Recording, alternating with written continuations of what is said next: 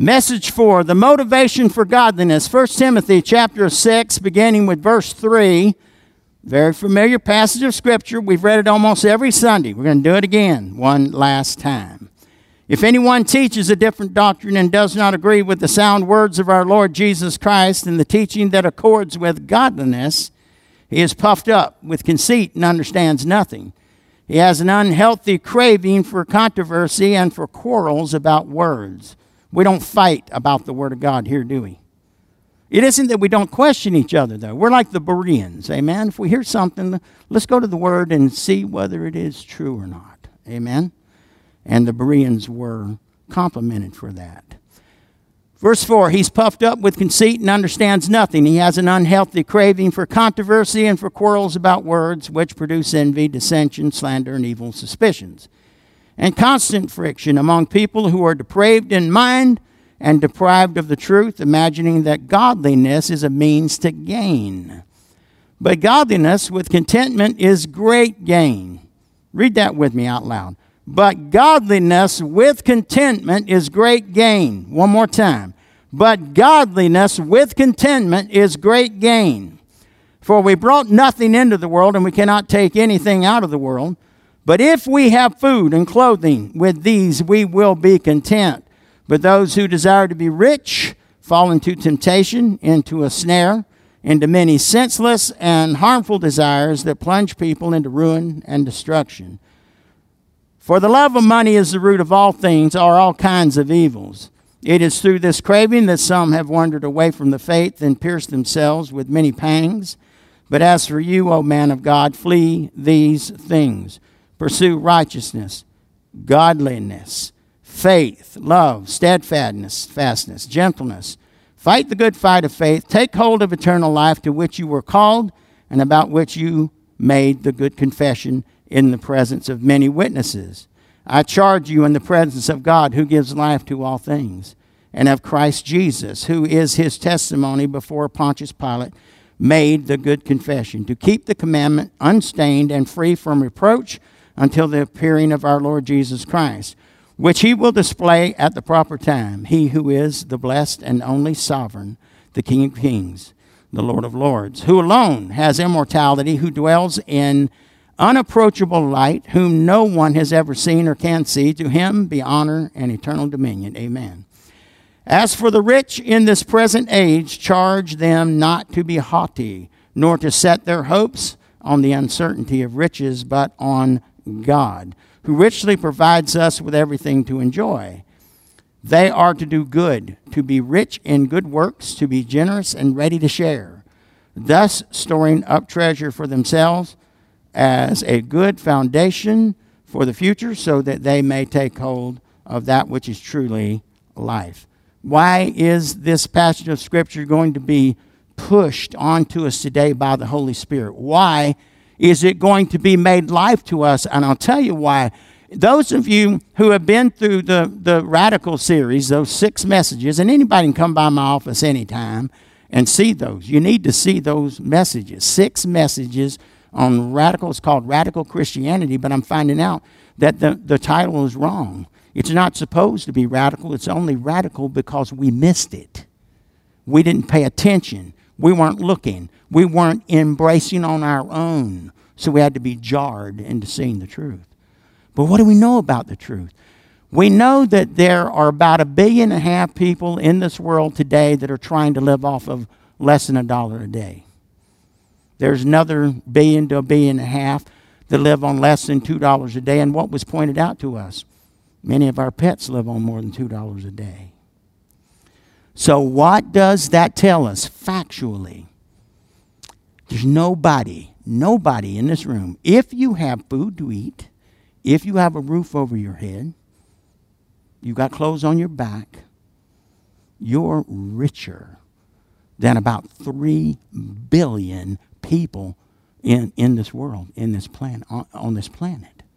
You're richer than 3 billion people. Little food, roof over your head, clothes on your back. Needs are being met, right? 3 billion people are struggling to get those things, right? So in reality, Who are the rich people being talked about in the Bible? It's us. America, listen to me. We're rich. We're rich, right? We can't, you say, well, Brother Dennis, you don't know how tight it is at my house. I know that it's not as tight as it is for 3 billion other people on the planet that we live on, that we share with, right? So the scripture I just read tells us what we're supposed to be doing, right? And we're going to rehearse those things. Now, I wrote a synopsis for this message. The goal of this message on the motivation for godliness is to illustrate the material and spiritual blessings that God has in store for those who are faithful to pursue a lifestyle of godliness. It's not to make you rich. That was a tendency in the body of Christ for a number of years. I was caught up in it. I mean, who would be stupid enough to say, if someone that you had respect for, that had authority over you, a pastor or an evangelist or somebody said, how many of you in this room want to be rich? And they told you, God wants you to be rich. God wants you to be wealthy. Come up here, I'm going to pray for you. God make you rich. I never saw anybody that got that prayer prayed over them that went on and got rich. Not a one. I got to tell you, me included. Do you understand? Am I the only one that would confess that I went through that? I went through that. Till you find out what the Word of God has to say. Does God make some people rich? Yes, He does. And we're going to find out why. All right. Godliness is a lifestyle that is consistent with the character of God. We've already talked about that many times. We've got that as a definition. Godliness does not mean perfection, but it does mean growth and consistency where we are both desirous of and functioning in a way that reflects who God is. That's a lot of words, isn't it? Got to say it again. Godliness does not mean perfection. We can remember that easy, right? But it does mean growth and consistency where we are both desirous of and functioning in a way that reflects who God is. How many of us can really say we're doing that? We really need to work on that, don't we? I think as a body. Your soul, listen to this. If you love God at all, here's the way I'm going to put it across to you so that we can all understand. If you love God at all, there are times when you sit with your head in your hands and you want to be more godly and you're in a fight over it. You're struggling over it. Let me tell you the beauty of that. The beauty of it is that your soul wants to pursue godliness. Say, well, clarify. I love to clarify. The soul is the seat of your intellect. You're trying, you're struggling, you're fighting to make decisions to follow after God because that's what your soul really wants to do, but your flesh doesn't want to do it. Am I right or wrong? Are you following with what I'm saying? The flesh doesn't want to cooperate, but the soul wants it, right? That's a good sign. I say that if a person has a struggle going on in their life and the devil's screaming at you, you're never going to win, keep on fighting. Keep on listening to that intellect that's trying to make quality decisions to follow the dictates of your spirit, where all things have been set right. It's all been set right. That's where it happens, where the scripture says, when you get saved, old things pass away, all things have become new. That's your spirit man. And then there's the flesh at the other end of the football field that's tugging, pulling, and fighting. And in the middle is the battlefield of the mind, where quality decisions, bad decisions, and sometimes no decisions. And let me tell you something, not making a decision is making a decision, whether you understand it or not. It's not neutral. The soul is not neutral. It's not neutral. Are you picking that up with me now? You following with me? Because we've got some good things to learn here in wrapping all this up. Your soul is begging for godliness. Or you wouldn't have asked Jesus in there in the first place. You see what I'm saying? You need to hear that because some of you don't know it. How many of you believe that the more Word of God you can put down on the inside, the better off you are? Put the Word of God down on the inside of you, right? All right, listen. I believe that you struggle because your soul wants godliness. It doesn't want the things that the flesh wants. The flesh just wants what the flesh wants, right? And sometimes we just let the flesh do the dictating. We can't do it anymore because we know too much. If you know too much, the more word you put on the inside. Look, if you're going to come to the church, or you think I'm going to hold back? You think I'm not going to give you the word? You think I'm not going to tell you the truth? I've got to hear the truth. I'm going to give it to me. I might as well give it to you. Amen? All right. It's begging to be filled with more of God. That's where the conflict is. The flesh don't want more of God because it knows it has to die. You can't feed that flesh. But if you feed the mind, the soul, the things of the Spirit, it grows. It takes command. Amen? And then the series of decisions you make become more quality decisions that help point you towards God. Amen? Listen to me carefully. I used to think that Jesus died on the cross for my sins so I wouldn't have to. But he died on the cross to set an example for me. Listen to me. He made provision for you to be an eternal creature living with him forever. Amen? And then the soul, that's eternal. If it feeds on the things of the Spirit and the things of the Word, good. God made provision for you to live forever with him. But listen to this. He never made provision for your flesh that went beyond providing healing for it. If you need a touch from God, God can touch you. God can heal you. Amen. He allowed Jesus Christ to receive stripes on his back so that we can be healed. Amen. Other than that, he didn't make provisions for the flesh. That's what's got to get nailed to the cross. That's what's got to die. Now, whether you understand this or not, I'm from the South, and that is shouting news right there. That's what we used to shout over that. But moving on. All right. It's begging to be filled with more of God. If the soul is not being filled with godliness, you wind up with a starving soul. You got to treat it right. Amen?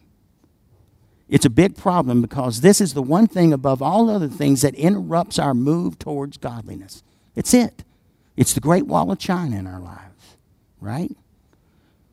That's the one thing that will hinder, limit, distort, and deny our desire to pursue godliness. And Paul tells Timothy to make this point clear. This is one mentor telling a young pastor, teach these things to your people so they might know deliverance. Amen? There is great gain in godliness, but only under God's conditions. Whenever you see people using religion solely for financial gain, you will also see prosperity theology.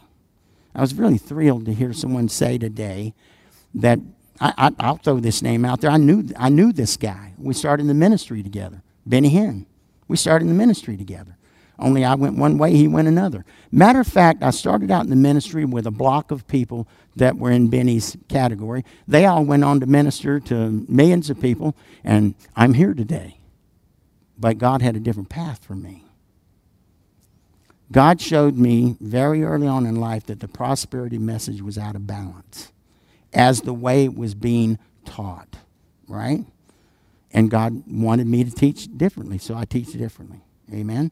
I was glad to hear the other day that Benny Hinn qualified what he had been teaching about money in the past, and his message was dead on. Do you know how that thrills me today? Because I prayed for him and prayed for him and prayed for him.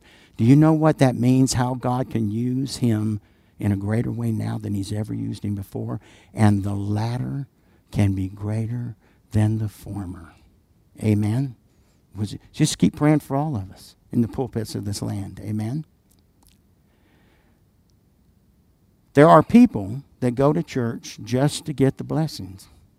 They use a camouflage of godliness for a financial benefit that will accrue to them. It's called materialism. Money itself is not the problem. Loving it and longing for it above anything else is the problem. You know, I'm trying to be thorough every time I go into a series of messages, and this has to be covered. But now I will tell you that I may be mistaken, but I don't think I've met any gazillionaires on the roster here. You know what I'm saying? You know what a gazillionaire is, don't you? A gazillionaire has got more money than they can count. Kind of like being educated beyond your intelligence, having more money than you know what to do with. I mean, in my mind, that was funnier when I thought it. How many of you know that money itself is not the problem? Loving it, longing for it above anything else, that's a problem. How do you know if you're a materialist or a lover of money?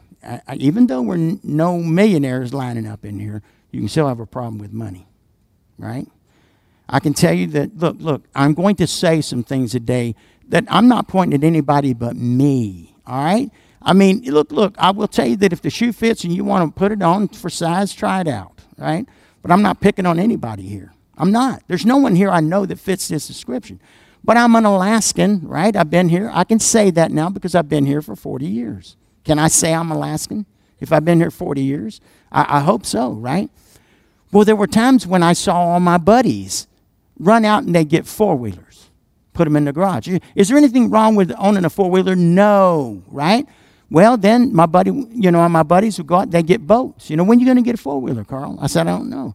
They said, when you get a boat? I go, I don't even have a four-wheeler yet, And so in Alaska, they have what they call Alaska toys. And I think they're fine, right? But God told me no. And it's okay. I'm not jealous. I'm not upset. It doesn't bother me at all. I know clearly that God said, don't get all those things and pile them up in your garage and out on your lawn and in your driveway and all that kind of stuff. Because I was thinking hard. I thought, well, if I get a four-wheeler, I got to get a trailer, right? If I get a boat, I got to have a boat trailer, If I get a camper, I got to park it in the driveway. You understand what I'm saying? Look, and there's nothing wrong with owning a camper. It's all about why you own the camper. Do you understand what I'm saying? I could have filled my driveway with things I couldn't even afford to pay for. And God said, don't do it. And when you know that you know that you know God said don't do it, you better not do it. Right? How do I know if I'm a materialist or a lover of money? You know it when your desire for physical things has a greater priority in your life than your desire for spiritual truth. If I had pursued all those things after being told by God not to, how many of you think I'd be in trouble today? You'd only think you've been in trouble until you're in trouble with Father. Amen? And I'm going to tell you, when He takes you out behind the woodshed, you're going to know it. You don't have to ask yourself, did I just get taken out behind the woodshed? My stepfather is a loving man, didn't ever have any children of his own. He raised 5 that were not his. When I was 6 or 7 years old and he came into my life, I didn't know what to think of him. He was 18 years old and he married my mother. My oldest sister was 8 years old. He was 10 years older than my oldest sister. But he loved God, right? And he loved us kids. But he didn't quite know how to raise us. You understand what I'm saying? I remember one day after he'd been in our life about a year, he lost his temper with my mother, but he didn't hit her. He never hurt my mother, never. But he got angry. And he hauled off and hit a telephone pole and busted up his hand. How many of you know that's a hard lesson? We went to the emergency room and he got his hand, a cast on his hand is broken in several places. Now listen to me carefully. We got home. It was dark. We parked in the parking lot of our apartment complex. And we were walking down the sidewalk to the house. And I'm thinking to me, Mister, how stupid can you get? You understand? I'm just being honest with you. This is my stepfather. And I said, how stupid can you get? And God showed me something. I looked up at that telephone pole that he struck. And that man's fist print was in that telephone pole. So I made a mental note.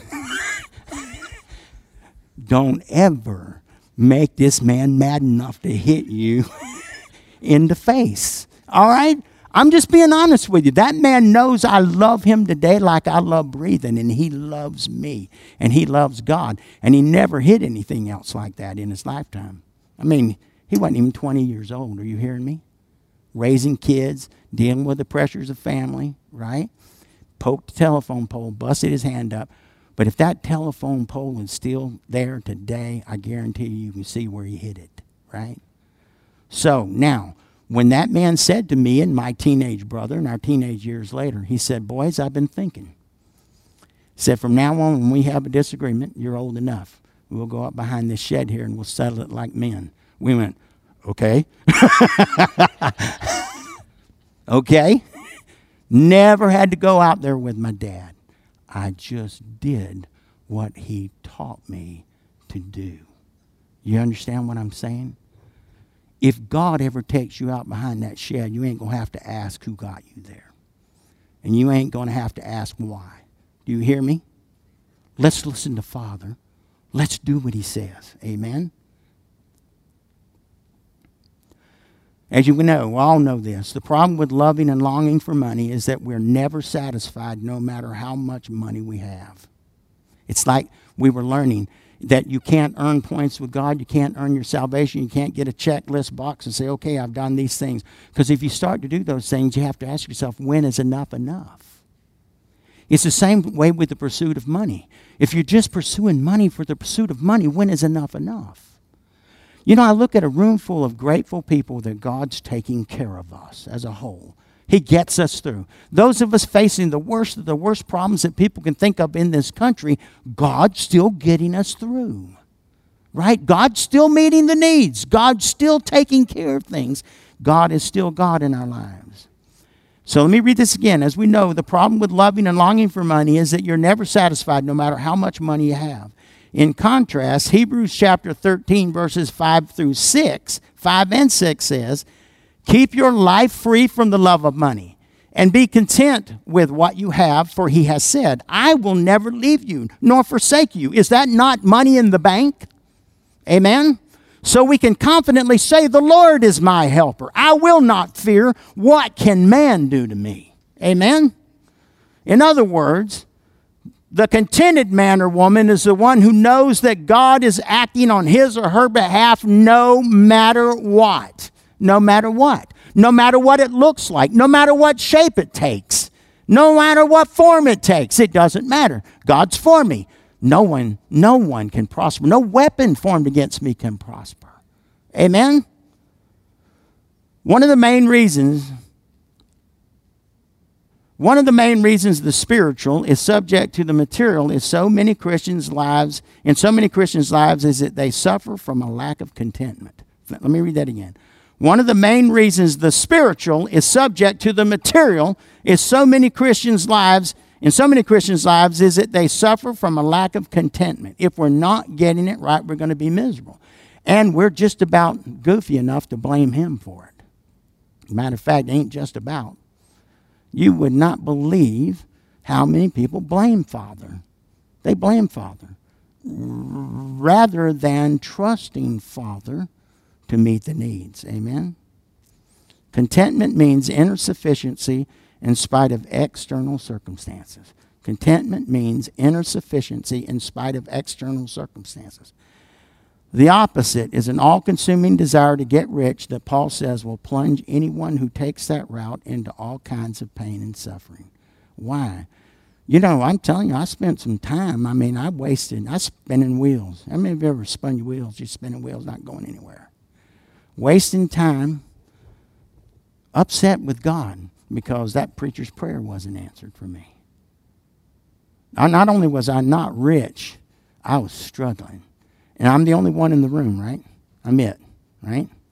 All eyes are upon me. I'm not the only one, am I? All right.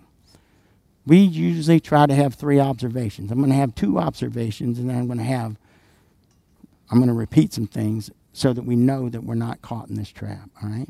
First observation. The Bible says godliness with contentment brings great gain. Right there. We could stop and go home. If we just let that soak in, embrace it above all other things that the world tries to crowd us with. And our doubt and our fear and unbelief tries to bury us in, right? The Bible says godliness with contentment brings great gain. And here's what I wrote it this way. There is a great profit margin to godly living, but the profit is by design mostly spiritual, not material. You got to dwell on that. There is a great profit margin to godly living, but the profit is by design mostly spiritual, not mostly material. Now, I've got some things. You know, you've been to my home. I got some things. I got a nice house. I don't make no bones about it. And I'll tell you, there's one reason only. I'm in it. I didn't know that I could buy it until I bought it. And I didn't buy it until God said, go get that house. Now, why has that house been important? We've got family coming, and they're going to live with us. They are the last family members I have of my children, my grandchildren, that have needed a place to live. And I had room at my house. God did that. I didn't do it. I'm not capable. I couldn't do it. God did it. And when God is finished with me and Ruthie in that house, it'll go away. That's it. That's just the truth. Now, I highlighted this. If you want to enjoy the high profit margin of godliness, a marriage needs to occur between your pursuit of godliness and contentment in your life, which has nothing to do with going after monetary gain. If you do those two things, all that other stuff falls into place. If you want to enjoy the high profit margin of godliness, a marriage needs to occur between your pursuit of godliness and contentment in your life. Lack of contentment will stifle godliness, but the presence of contentment with the pursuit of godliness will give you a great profit margin. How do I know that? Hebrews chapter 13, verses 5 and 6. Keep your life free from the love of money and be content with what you have, for he has said, I will never leave you nor forsake you. So we can confidently say, the Lord is my helper. I will not fear what man can do to me. The problem with trying to find contentment in material wealth is that it never satisfies. It's never enough. Ecclesiastes chapter 5, verse 10.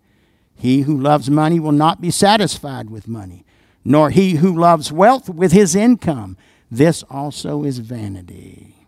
A great prayer to pray for contentment is found in Proverbs chapter 30, verses 8 and 9. Remove far from me falsehood and lying. Give me neither poverty nor riches. Feed me with the food that is needful for me, lest I be full and deny you and say, who is the Lord? Or lest I be poor and steal and profane the name of God. He says, put me right in the sweet spot between the two. I don't want to be put in a position where I have to steal to feed my children and myself, but neither do I want to be filthy rich. I want to be content in the sweet spot of the Word of God, of the leading of God, of the Spirit of God. There is a sweet spot. Isn't there, Gloria? There's a sweet spot, and you can dwell there confidently. Amen? The problem is that too many people try to use godliness for greedy material gain. This attitude says, let me be more religious so God will give me more money. People like this are simply using godliness as a camouflage for greed. If money itself is not the problem, loving it and longing for it is the problem. Lack of contentment will stifle godliness, but the presence of contentment with the pursuit of godliness will give you a great profit margin. Here are some of the ways you can tell if you are a lover of money. Well, I'm going to save that. Point number 2, if you're rich in money, you should be even richer in service. That's what we read at the beginning in 1 Timothy. Amen? The more your material worth goes up, the more your service to the Lord should go up. The reason there's so much misery in the church and the kingdom of God can't advance is because so many rich people, so many of them. Now, I say so many of them. Let me qualify that. I know people that God gave money to, and they know why God gave them the money, right? And they're using it to advance the kingdom of God. But many rich people don't. The reason there's so much misery in the church and the kingdom of God can't advance is because so many rich people aren't generous. That's not a problem here. You're rich. You're Americans, right? You give. I've never seen a church like it. Keep up the good work, And God is even now showing us things that we are supposed to do. Amen? And we're reaching out to do those things, even now.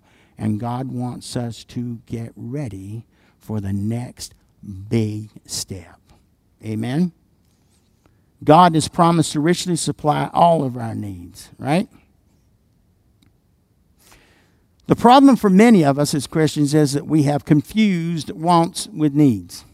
God's promised to richly supply all of our needs, according to Philippians chapter 4, verse 19. And my God will supply every need of yours according to his riches in glory in Christ Jesus. Is the word of God true? Yes, amen.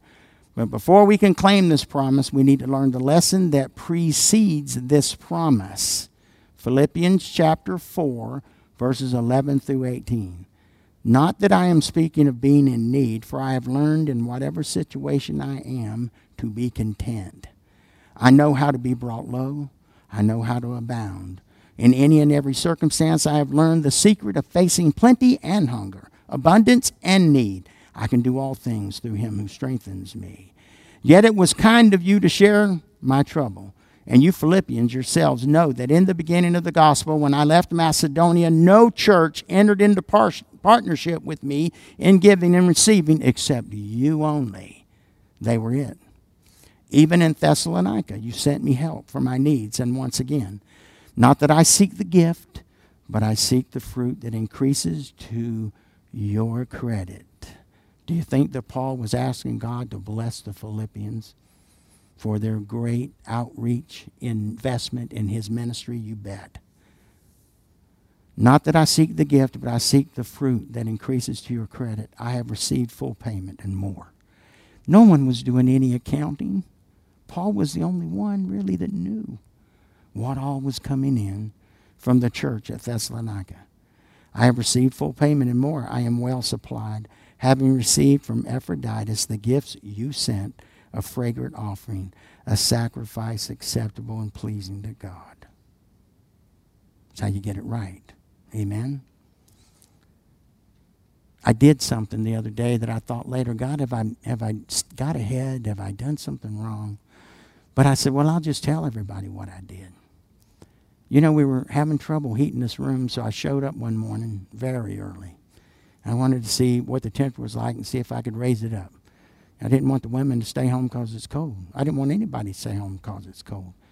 And the president of this Bible university was out there shoveling the sidewalks. Eric. You ever met Eric? Met Eric out there. There he was shoveling snow. Didn't know who he was.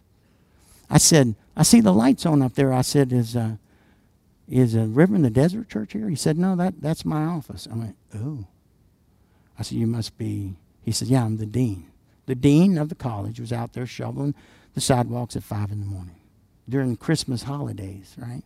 He knew no one else was going to come do it, so he did it himself.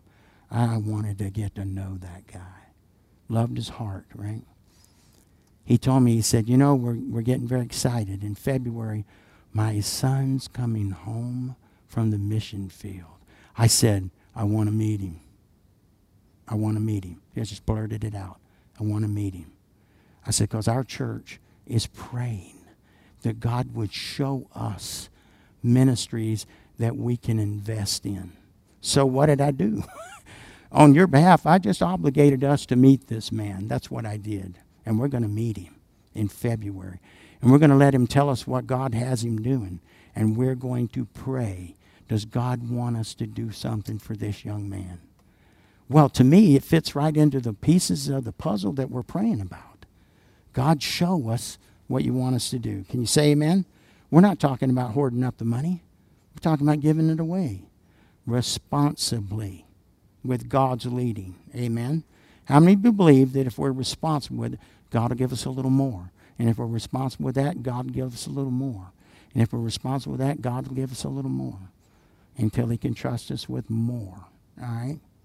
May we always be faithful to listen to him. Because I'm telling you right now, he's blessing our socks off. All right? How do I really know if I'm getting this right? Point number 3. How do I know? Yeah, it's questions you need to ask yourself. If you spend more time complaining about what you don't have than giving thanks for what you do have, you're not getting it right. I mean, you know me. I'm a common sense kind of guy. Think about it with the Holy Ghost. And you know these things. You just know them.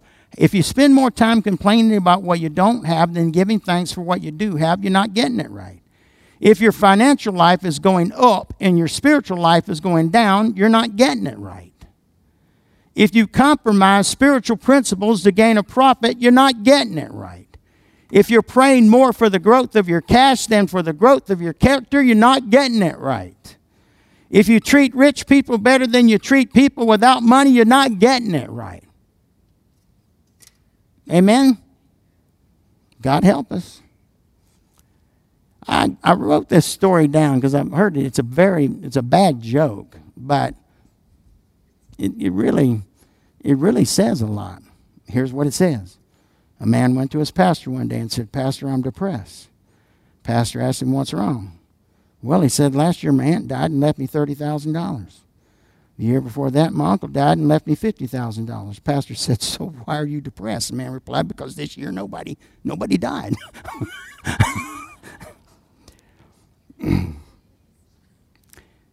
Need I say that that's the kind of thinking we can fall into when we become gripped by greed?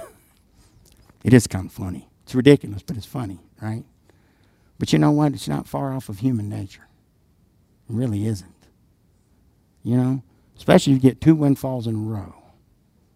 People think, maybe one more. Maybe one more. When one God is all you serve, it's all you'll ever need.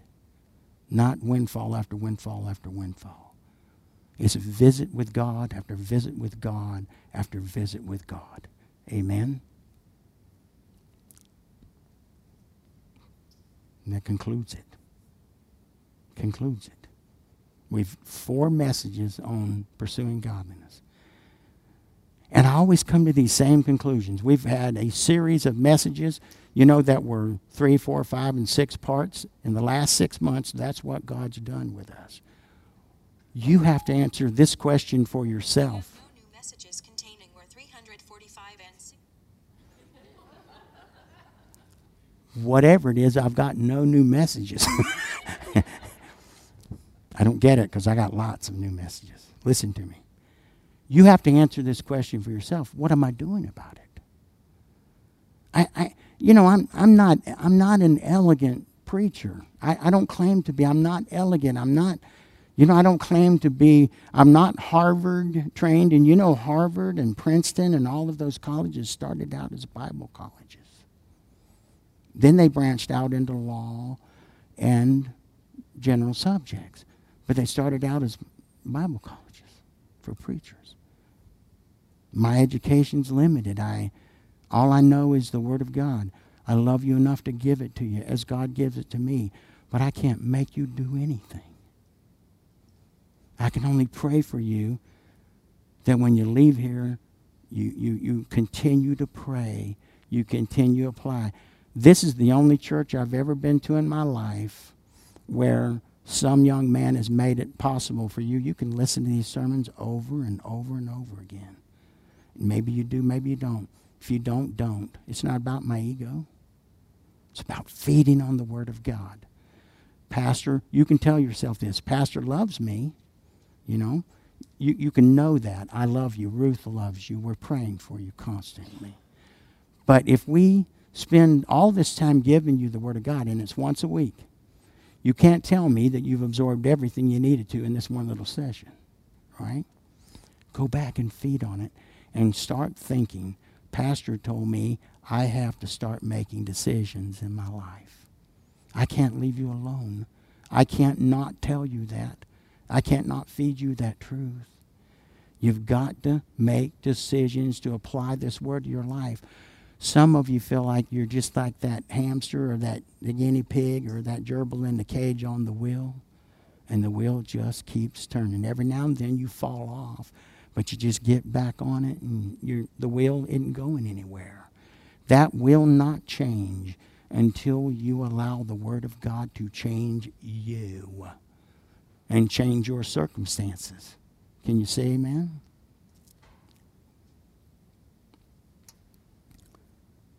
Father, I just ask in Jesus' name right now. First of all, Lord, I know maybe 35 people, 40 people in this place, maybe more. The number doesn't matter. But there's enough people in this room that I know there may be a few that haven't even made a solid decision yet to allow you to have their lives. Father, we face adversity on every hand, on every side. All of us do. How we respond to the adversity makes a difference. It is the difference, Father. It doesn't mean that some of us are better than others. That's not true. Only Jesus is good. Only you, Father, you're good. But you dwell in us, Father, if we've allowed you on the inside. Father, there are great and dynamic commitments that we have to make with our lives to you if we're going to accept Jesus Christ as Lord and Savior of our lives. But we can't shy away from those truths. We have to talk about them, Father. We have to make an effort to understand the differences that you would make in our lives and the decisions that you would demand. Quality decisions to pursue godliness. It matters. Father, I will go so far as to ask that by the power of your Spirit you touch each and every one of us and give us a special little touch, to nudge to let us know that not pursuing godliness is downright dangerous for us. But learning to be content in what you're doing in our lives, learning to pursue godliness in that avenue, in that way. Oh, great gain, Father. Great gain. Father, I pray that if there be anyone in this room that's never really allowed you into their lives, I pray in Jesus' name that they would just accept you now, invite you in, Father. I pray in Jesus' name because I know you're knocking. I know that you're literally pursuing them, Father. You're pursuing them, Father. What an honor, what a privilege. The God of the universe pursues, loves, reaches out. Thank you for caring enough for us to do that, Father. In Jesus' name I pray.